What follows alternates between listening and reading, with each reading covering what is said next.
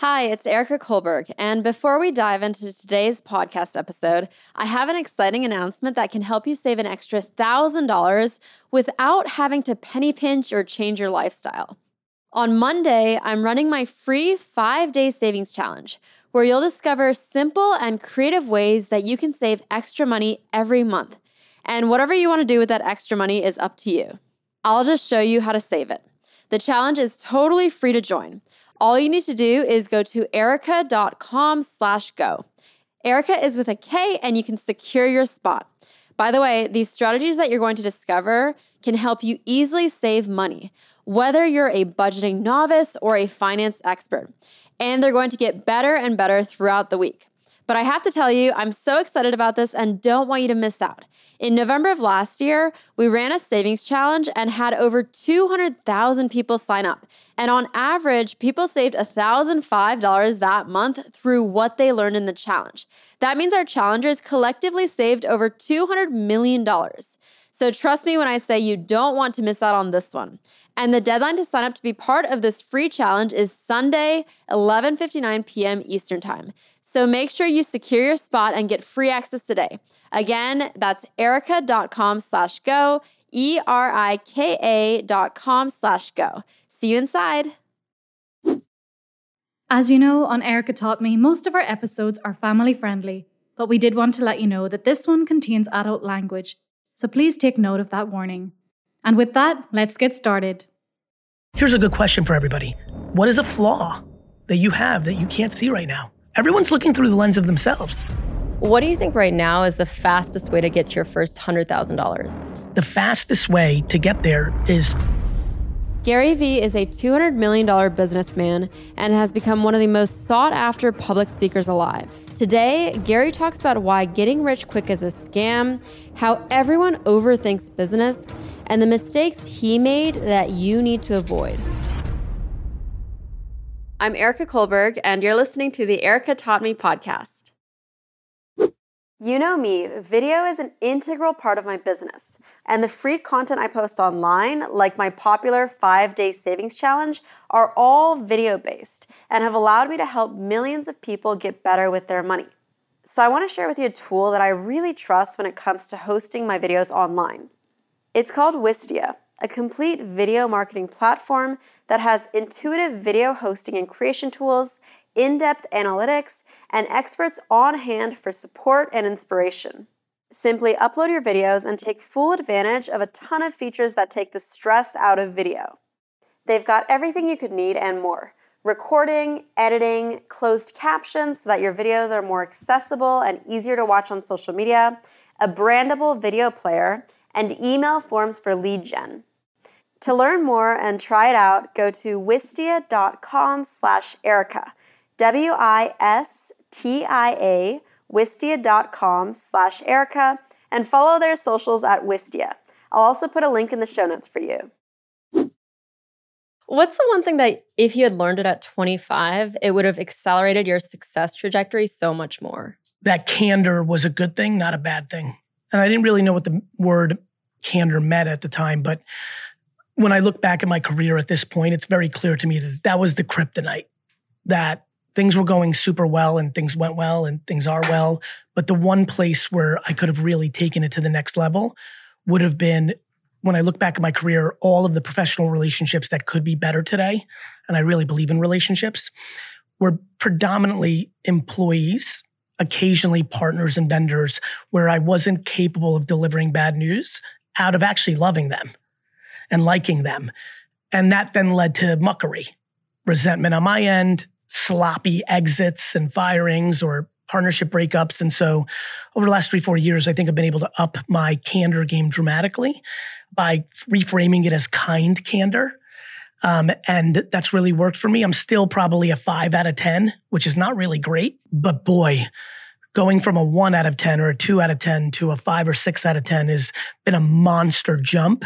And I feel the effects. And that is definitely the black and white answer to if I could do it at 25 differently. What's the lack of candor you had at 25? And then now, if someone is underperforming at your company, what kind of candor do you have with them? I'm just able to have the conversation. You know, hey, Johnny, can I get 15 minutes with you? Hey, listen, brother, I love you. You're a good dude. You do a lot of things right, but this, and this that you're not doing well, it's so detrimental that it might lead to us not being able to work together. So can we work on it?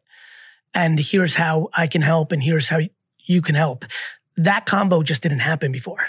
It would come out and like, I'd walk by Johnny and be like, hey, Johnny, like, get your game up, brother. Ha ha. Like, I would do these little things and if I was close to you, I would razz you.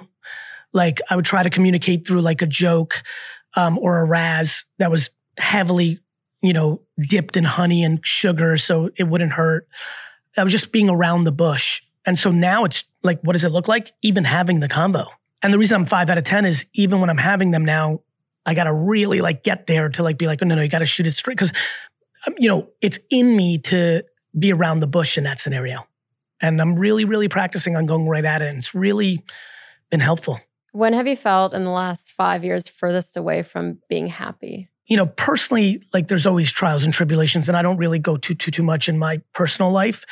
But I think all of us go through different challenges of things in our personal life. And by the way, one of the reasons I think I'm happiest is because I keep my personal life private. I really recommend that for people as all of us start to live public lives. You don't have to be Charli D'Amelio or Logan Paul to have your life public. Many of us are posting our boyfriend and girlfriend or significant other. We're posting real life stuff about this. I promise you, if you give the world your private life, they take it. You give your outer circle, not your family and friends, like your outer circle, you give them permission to be in your relationship, they own your relationship. Something worth thinking about. Anyway, to answer you professionally, I had a really tough day. I don't know if it was the furthest from happiness, but it was a real gut punch. And we started with this. The day I realized my candor made me wrong in 1,000 relationships that I had in my mind, not them. Because in my 20s and 30s, when I would fire someone after them being there for 2 years and they sucked, no bullshit, they stunk the whole time, but I never said anything and I didn't manage them. I didn't make it better. I just let it sit. And I thought I was doing them a favor, right?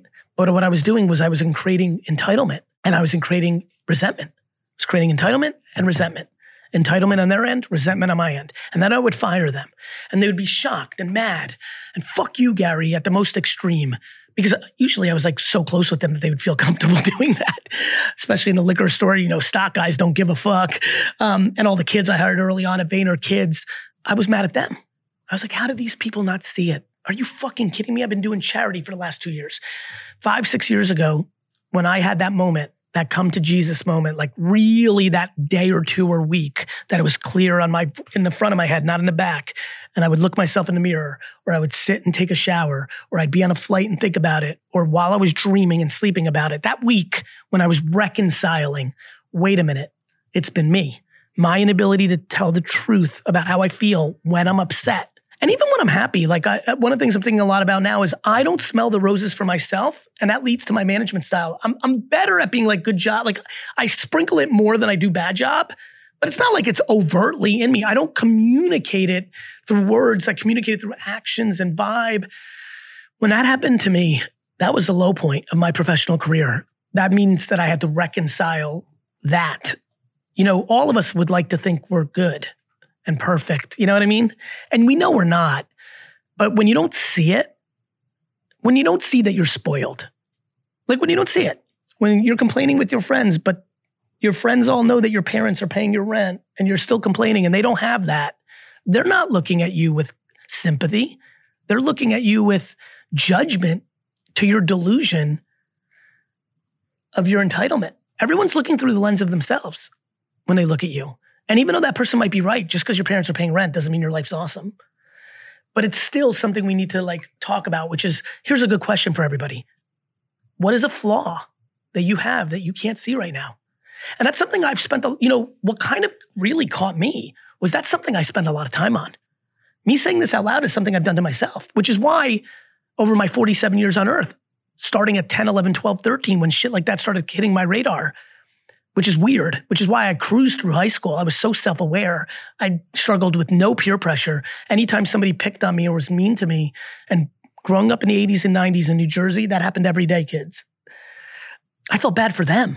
I was like, I wonder if their parents, I would paint pictures. I'd be like, oh, this person is picking on me, but maybe dad's an alcoholic. Like I would do that at like 15. And by the way, in the 80s and 90s, the world wasn't as aware, but I was. Anyway, that all led me to be pretty self-aware and like work on shit. But this fucking candor, boy, was that hiding. That shit was candor, you motherfucker. You really hid somewhere. And I don't know where the fuck you were, under my appendix, up my asshole. I don't know where the fuck you were, but you were fucking hiding and I couldn't find you. And the day I found it was a low point because it made me have to rewind 25 years and, think through a lot of things and change my perspective. I love that. The self-awareness is so important. We all need it. And I'm doing things right now that I can't see. And I'm excited to challenge myself. And I challenge everyone to do it because you will get much happier. Because let me say this, and this will help a lot of people. This is something I've said in the past, and I've gotten a lot of feedback from this quote. So I'm hoping this helps someone that's never heard it before. The only people you're tricking are the people you don't want to trick. You're not tricking winners. You're tricking other people that are losing. So if you know you're doing something wrong or you're doing something poorly, you might think you're tricking people. You're not. The most self-aware and emotionally intelligent people around you, they may not say something to you.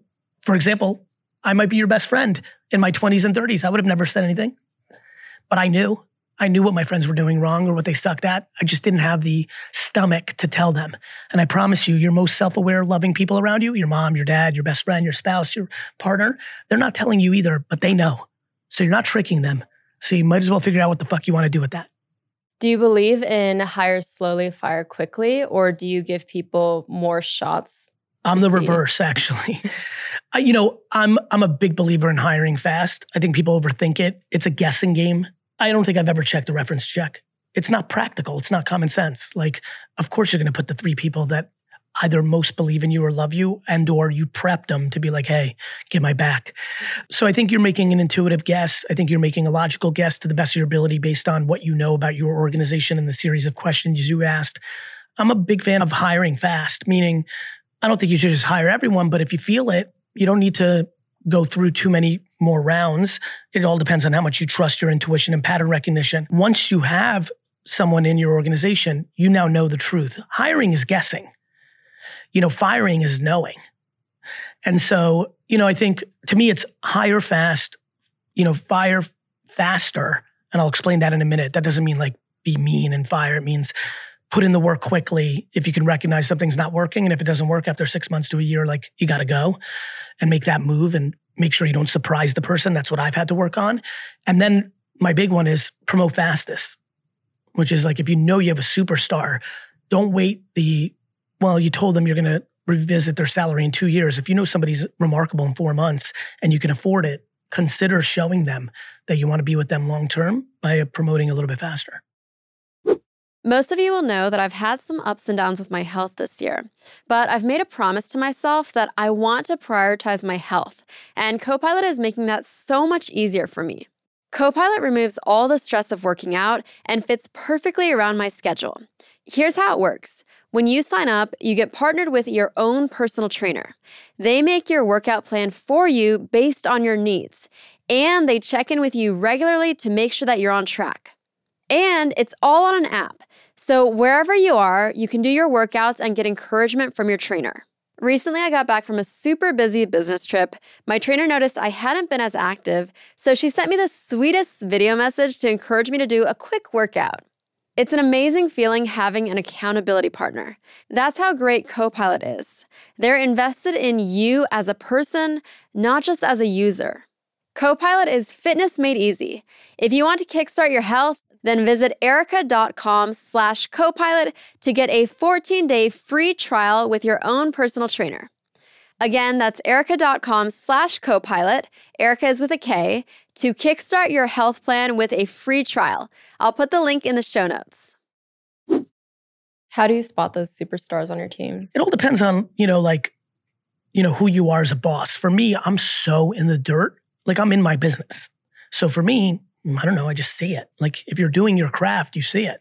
Plus for me, I came up the game in a way where I've done all the jobs that people are doing. So I know how to judge it. In the wine and liquor store business and the same in this marketing agency, like it's just easy for me to see it because I've done it. And so I think 1, there's that. 2, if you're in an ivory tower, if you've got a global organization and you can't see everybody, and maybe you aren't even someone who's done all the crafts, you came up the CFO ranks or something else, that's where you need to rely on people you trust. I think I always tell leaders, judge the judgers. I think too many leaders blindly take the feedback of their direct reports without realizing sometimes their direct reports are undermining people underneath them because they themselves don't want to lose their spot. But if you can judge the judgers and have a good feel on that, you can figure out who you need to trust, and those people's words should carry a lot of weight. Even as in it as I am, there are 30 people in VaynerX out of 2,000 whose words carry a lot of weight and have the capacity and the ability to change my mind on someone. I'll double click into it after I'm like, Sally, does Sally stink? And they can tell I'm asking if I think Sally stinks. And then if two of them are like, no, Sally's remarkable. I'm like, huh. And then I'll double click. I'll spend more time with Sally. I'll watch Sally's work more. It's pretty cool. Getting from 1 to 100 employees is very different from 100 to 1,000, 1,000 to 2,000. Yes. What has had to shift about you to get to that growth? Well, a couple of things you have to let go. I hired everybody in the first, there wasn't a single person we hired that I didn't interview in the first 100. I don't think I've interviewed anybody in the last 500 outside of 2 or 3 or 4 C-suite direct reports. So you've got to rely on the good work at 100 to get you to 1,000. Meaning, first of all, too many people listening are looking to flip their business. So let's make this work for everyone. If you're flipping your business, you're playing a different game. You're trying to maximize profit. You don't care what the company looks like in 20 years. If you're going more family business or evergreen like I am, everything's about the first 100 employees. The reason I had to hire everyone is because I knew that I needed 39 of those 100 to get me to 1,000. I needed them to know my religion, meaning what do I most believe in? That's the game. And so, I think that's the point. Can you be remarkable in your first 100? Which means you're overspending your time on HR. You're really building a family. I know a lot of people look to you to learn how to make money online and build these businesses. What do you think right now is the fastest way to get to your first $100,000? By not liking the word fast. I'm really scared of that word. I think fast is dangerous. And I think it's a big part of my content. That's why I talk about patience. That's why I talk about self-awareness. The reality is, to actually answer you literally, the fastest way to get there is through self-awareness. Understanding what you're actually good at. You might be good at sales. You might be good at operations. You might be good at knowing everything about the Marvel universe. And that is actually your gateway to get there fastest because it's through content or flipping stuff on eBay and stuff of that nature. So I think people try to chase trends, real estate, crypto, cannabis, AI. They're just constantly looking at these trends because they see them as things that will get there fast. And I actually think that those are the things that are most guaranteed to not get you there. I think if we can get the word fastest out of everyone's mouth, especially under 30, and get the word happiest and most likely in there. So ask that question again by replacing fastest with happiest and most likely. Go ahead, let's do that. What do you think is the most likely way to get to $100,000? In the happiest way is what is the question I'm most passionate about? And then that answer becomes super unique. Of course there's macro things. If you like selling, understanding e-commerce and social media is going to really help. Obviously, if you really know how to use Shopify and you really know how to make TikToks and Instagram and YouTube Shorts, there's a real path to 100,000 selling almost anything. This is why I'm big on passions and hobbies. I believe almost every passion and hobby. I always use Dustin and his BMX passion, or me and wrestling, or the New York Jets, or hip hop music, or drawing, or meditation, or eating clean and healthy. There's so many ways to get to 100,000 by being a creator, by sharing in revenue with the platforms, by selling t-shirts about what you do, about selling tickets to a live event. The path to, in 2 years, working hard, making content, and I mean really making content, multiple posts a day across all the platforms around your favorite passion, wine. I did that in 2006 when it was hard. And it can be very narrow. I mean, I really do believe in 2 or 3 years, you can make $100,000 a year just talking about Ohio State football because your podcast and your content is a top 10 because you really knew it and loved it and you were good at it. And so I always push people towards that because it will be the happiest way. If you're in love with snow globes, making $100,000 a year selling snow globes versus making $130,000 a year being a real estate agent, the path to that in the same 3-year window was extremely joyful in snow globe land and probably stressful in real estate land.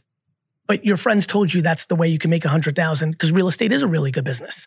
I think about this a lot. And I think the word fastest is the danger, because I think fastest leads us to doing things we don't love. It leads us to doing things because we love the idea of making money to do the things we love. Think about that. You have somebody in that scenario who wants to be a real estate agent so she can afford a trip to the National Snow Globe Conference and Convention and do it bougie. She's tired driving for 9 hours to it and staying at the Holiday Inn. She wants to fly first class and stay at the Four Seasons at the National Snow Globe Convention.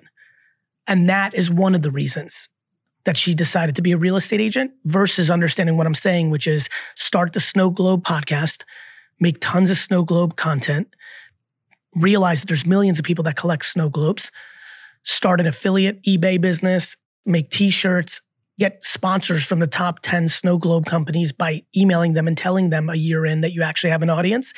These are things that excite me more. This show is sponsored by BetterHelp. Have you ever wondered why sometimes making the right choice feels so difficult? You know what you should do, but you just can't? I feel like this all the time. Maybe it's stopping work at 6 p.m. rather than 11 p.m., saying no to yet another cool-sounding project, or just cooking rather than getting takeout. You know the consequences of your actions, but you feel like your brain is working against you rather than for you. Therapy can help, and BetterHelp is there for you, working together to find ways to put you back in control and on the right path. BetterHelp is designed around you. It's online and flexible, so it can help meet your needs. You just answer a short questionnaire, and they will match you with a licensed therapist for online sessions. You can even swap therapists for no additional charge. I've been using BetterHelp for a while now, and I've actually switched therapists 4 times to find the perfect person for me. Give it a try and make your brain your friend with BetterHelp. Visit betterhelp.com/ETM today to get 10% off your first month. That's BetterHelp, HELP.com/ETM. You guys know that I love investing because you know that if your money is just sitting in a bank account, you're losing out to inflation every single year. That's why you invest it so that it grows for you without you having to put in any extra work. I've been using an investing app called Webull for almost 4 years, and I had them do something really special for my listeners. By using my link to sign up today, you can get between 6 to 12 fractional shares for free. All you need to do is open an account and deposit any amount, even $1, to claim your free shares. So just by depositing $1, you'll get between 6 to 12 free fractional shares. And if you're wondering what to actually invest in, we talk all about investing in episode 28, so go ahead and listen to that episode. To claim your free shares through my special link, just go to ericataughtme.com/invest or click the link in the show notes. And it's Erica with a K. Again, that's ericataughtme.com/invest. What do you see as the trends on social media right now? The biggest opportunities there are out there? By becoming a better practitioner. The days of just posting aimlessly a video or picture are getting harder to win because everyone's doing it and it's supply and demand. So now understanding the science behind the art. What's the thumbnail look like? What's your copy look like? What time do you post? How does TikTok work differently than Instagram? It's just so clear how hard it is to be great at social in 2024. And to be great, you've got to really know your craft. You got to be better. And so the trend is being better, like really understanding, should you post a reel or should you post a carousel? Posted something the other day and got immediate feedback that it was working from somebody live and this Saturday. So last Friday or Thursday, I posted a post that said, hey, have you been noticing that on Instagram, I'm posting a 2-post carousel where the first one is a meme and the second one is the video clip that you were accustomed to seeing me just post. I'm not doing that for my health.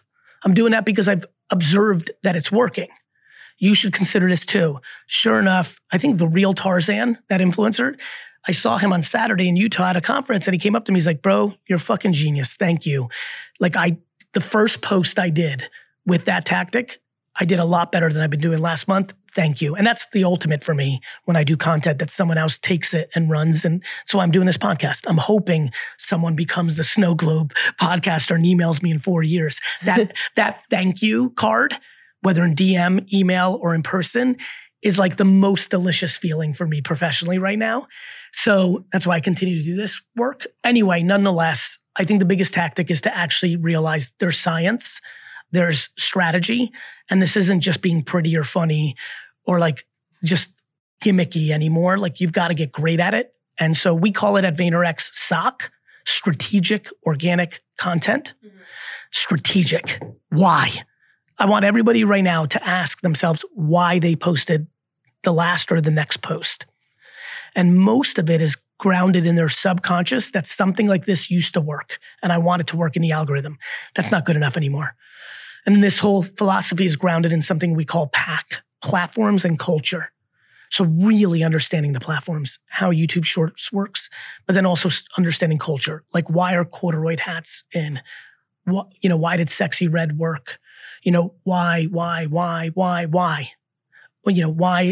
why is everyone infatuated with Taylor Swift and Kelsey, right? It's not just two celebrities getting together. It's a little bit of like that all-American kind of like, football player and the cheerleader pop star. You know what I mean? Like understanding the deeper meaning and understanding what that means to you and understanding is there anything for you to do about it? That's what I spend my time on. I think a lot and I act on thoughts a lot and I test and try a lot. Many of the things I do don't show up in a podcast like this. There were many meme/video 2-post carousel efforts that me and the team do all the time. They don't all work. But what's exciting is I don't have fear in trying. And I think most people listening get caught in the same routines and have too much fear of trying new things because they're scared of micro losing. And what I'm trying to do is get people in business, in entrepreneurship, and most of all in life to stop fearing as much because too many are living their entire lives on the currency of fear. What do you think is the worst strategic decision that you've made? Obviously, you've made a lot of good ones to stay relevant for so many years on social media. Oh, there's so many. I didn't invest in Uber twice when it was my best bud. And it was because I was a little cash strapped and I valued short-term cash over long-term opportunity. That probably cost me anywhere between $250 and $600 million, which is more money than I have right now. So that was huge. When Stephen Ross bought a piece of VaynerX, he offered me a piece of the Dolphins instead of money. I emotionally said no because I love the Jets too much. That was obnoxiously bad. I switched from YouTube to something called Vidler early in my career because I liked the tagging system of Vidler. That probably left me not being able to build 10 times bigger audience on YouTube. I was there in 2006 before anybody was there. And I really, really missed that moment. I was right and then I was wrong. I could literally give you another 100 examples of these are big ones. These are big. So I'm on vacation just thinking, because that's what I do when I'm laying in the sun doing nothing. I can't help it. And I'm like, you know what? Fucking Netflix is going to be huge. So I never buy stock. So it was even weird for me to reach out to my financial advisor. I'm like, I want to buy stock. Because usually if I have stock, it's because I invested in the company early. I called my investment team and said, I'd like to put some of my cash into Netflix stock.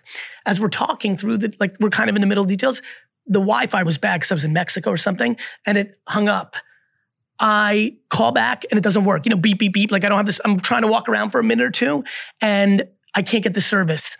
I'm like, you know what? Fuck it. I got back. I walked all the way back to my seat, texted my team and said, we'll get to this when I get back from vacation. Never do it.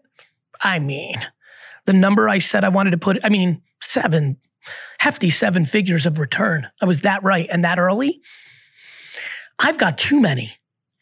And anybody I think who's fairly successful in business has too many too, because it was all those decisions that got them there, which means there was a lot of other decisions they either got horribly wrong or missed out on opportunity.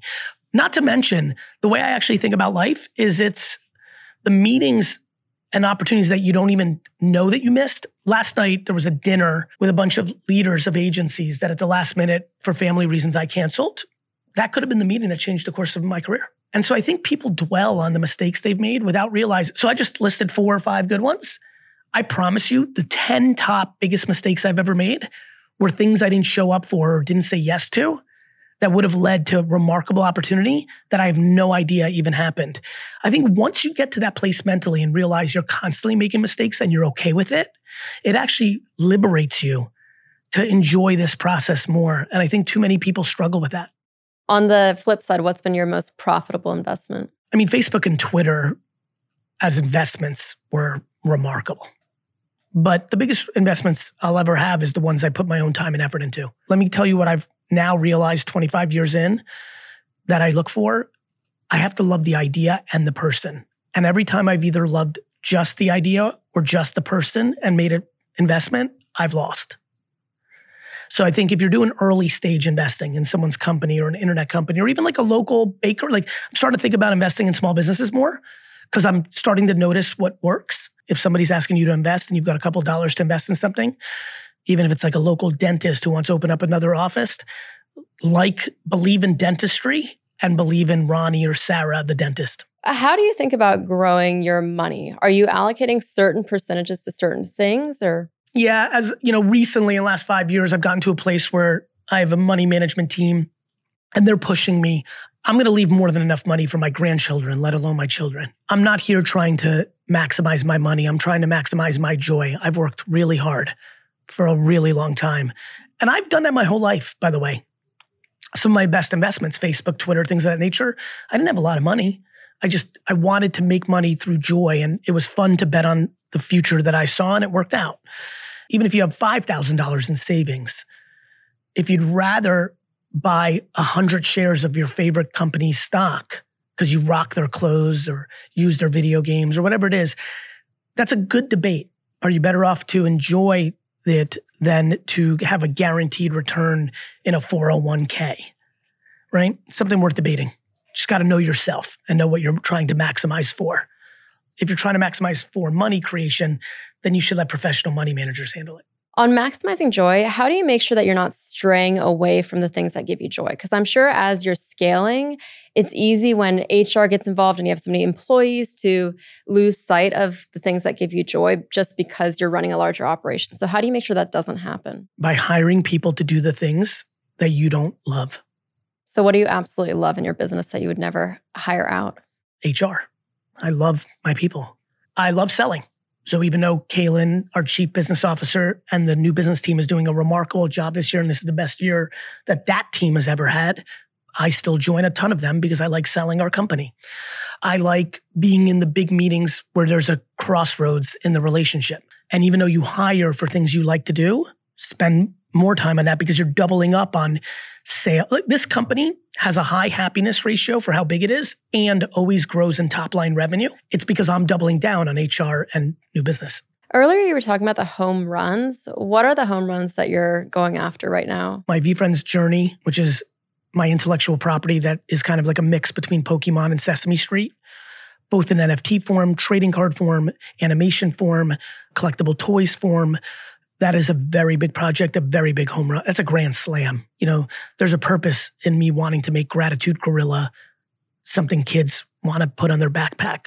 It's called teaching the world to love gratitude. And once you have gratitude, you don't have as much jealousy and envy because you're grateful for what you have versus worried about what everybody else has. And so that's the biggest home run. I think the other biggest home run or grand slam I'm working on is how do I make Gary Vee as big as popular as possible with the intent of reframing how to be an entrepreneur or be what the success. If we can reframe success, we can reframe everything.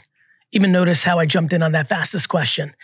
You know, if you can do it meaningfully, if you can do it with joy, I don't know why people would compromise being happy for money. It's literally people think money makes you happy. And we know, and everybody knows people that have money that are not happy. And yet we give up happiness every day in the pursuit of money, thinking that will buy it for us. To me, it's why don't we fight for figuring out what makes you happy and then live within the means of what you make? Because there's unlimited people on earth who make less than $60,000 a year who are very happy. Yet we're not very good at telling that story. Do you think before you had money, you thought also that money would make you happy? No, because I was always fighting for, this is why I'm so passionate about this. I was pumped at $40,000 a year because I was doing what I loved. I was helping my dad build a business for him. I was going to garage sales on the weekend because I wasn't getting paid much to buy shit, and flip it. I was watching the Jets and I was going on dates and I was living within my means. I didn't have the capacity to take a private flight. I didn't have the capacity to own an expensive car. I didn't have the capacity to have bougie things like a driver or housekeeper, things of that nature. But that had no impact on 23, 25, 27, 29, 31-year-old Gary. Like I didn't aspire to have those things. I aspired to have the happiness I had, and I fight for that. We have a closing tradition. Yes. The podcast is called Erica Taught Me, but today is all about Gary Taught Me. So what do you want people to walk away saying, Gary taught me this? Gary taught me to love myself more and accept my shortcomings and say them out loud and start to work on them. Thank you so much. Thank you. If you've enjoyed the episode, please take a moment to leave a review. It really helps support what we're doing. Thanks for listening, and I'll talk to you next Tuesday on a brand new episode of Erica Taught Me.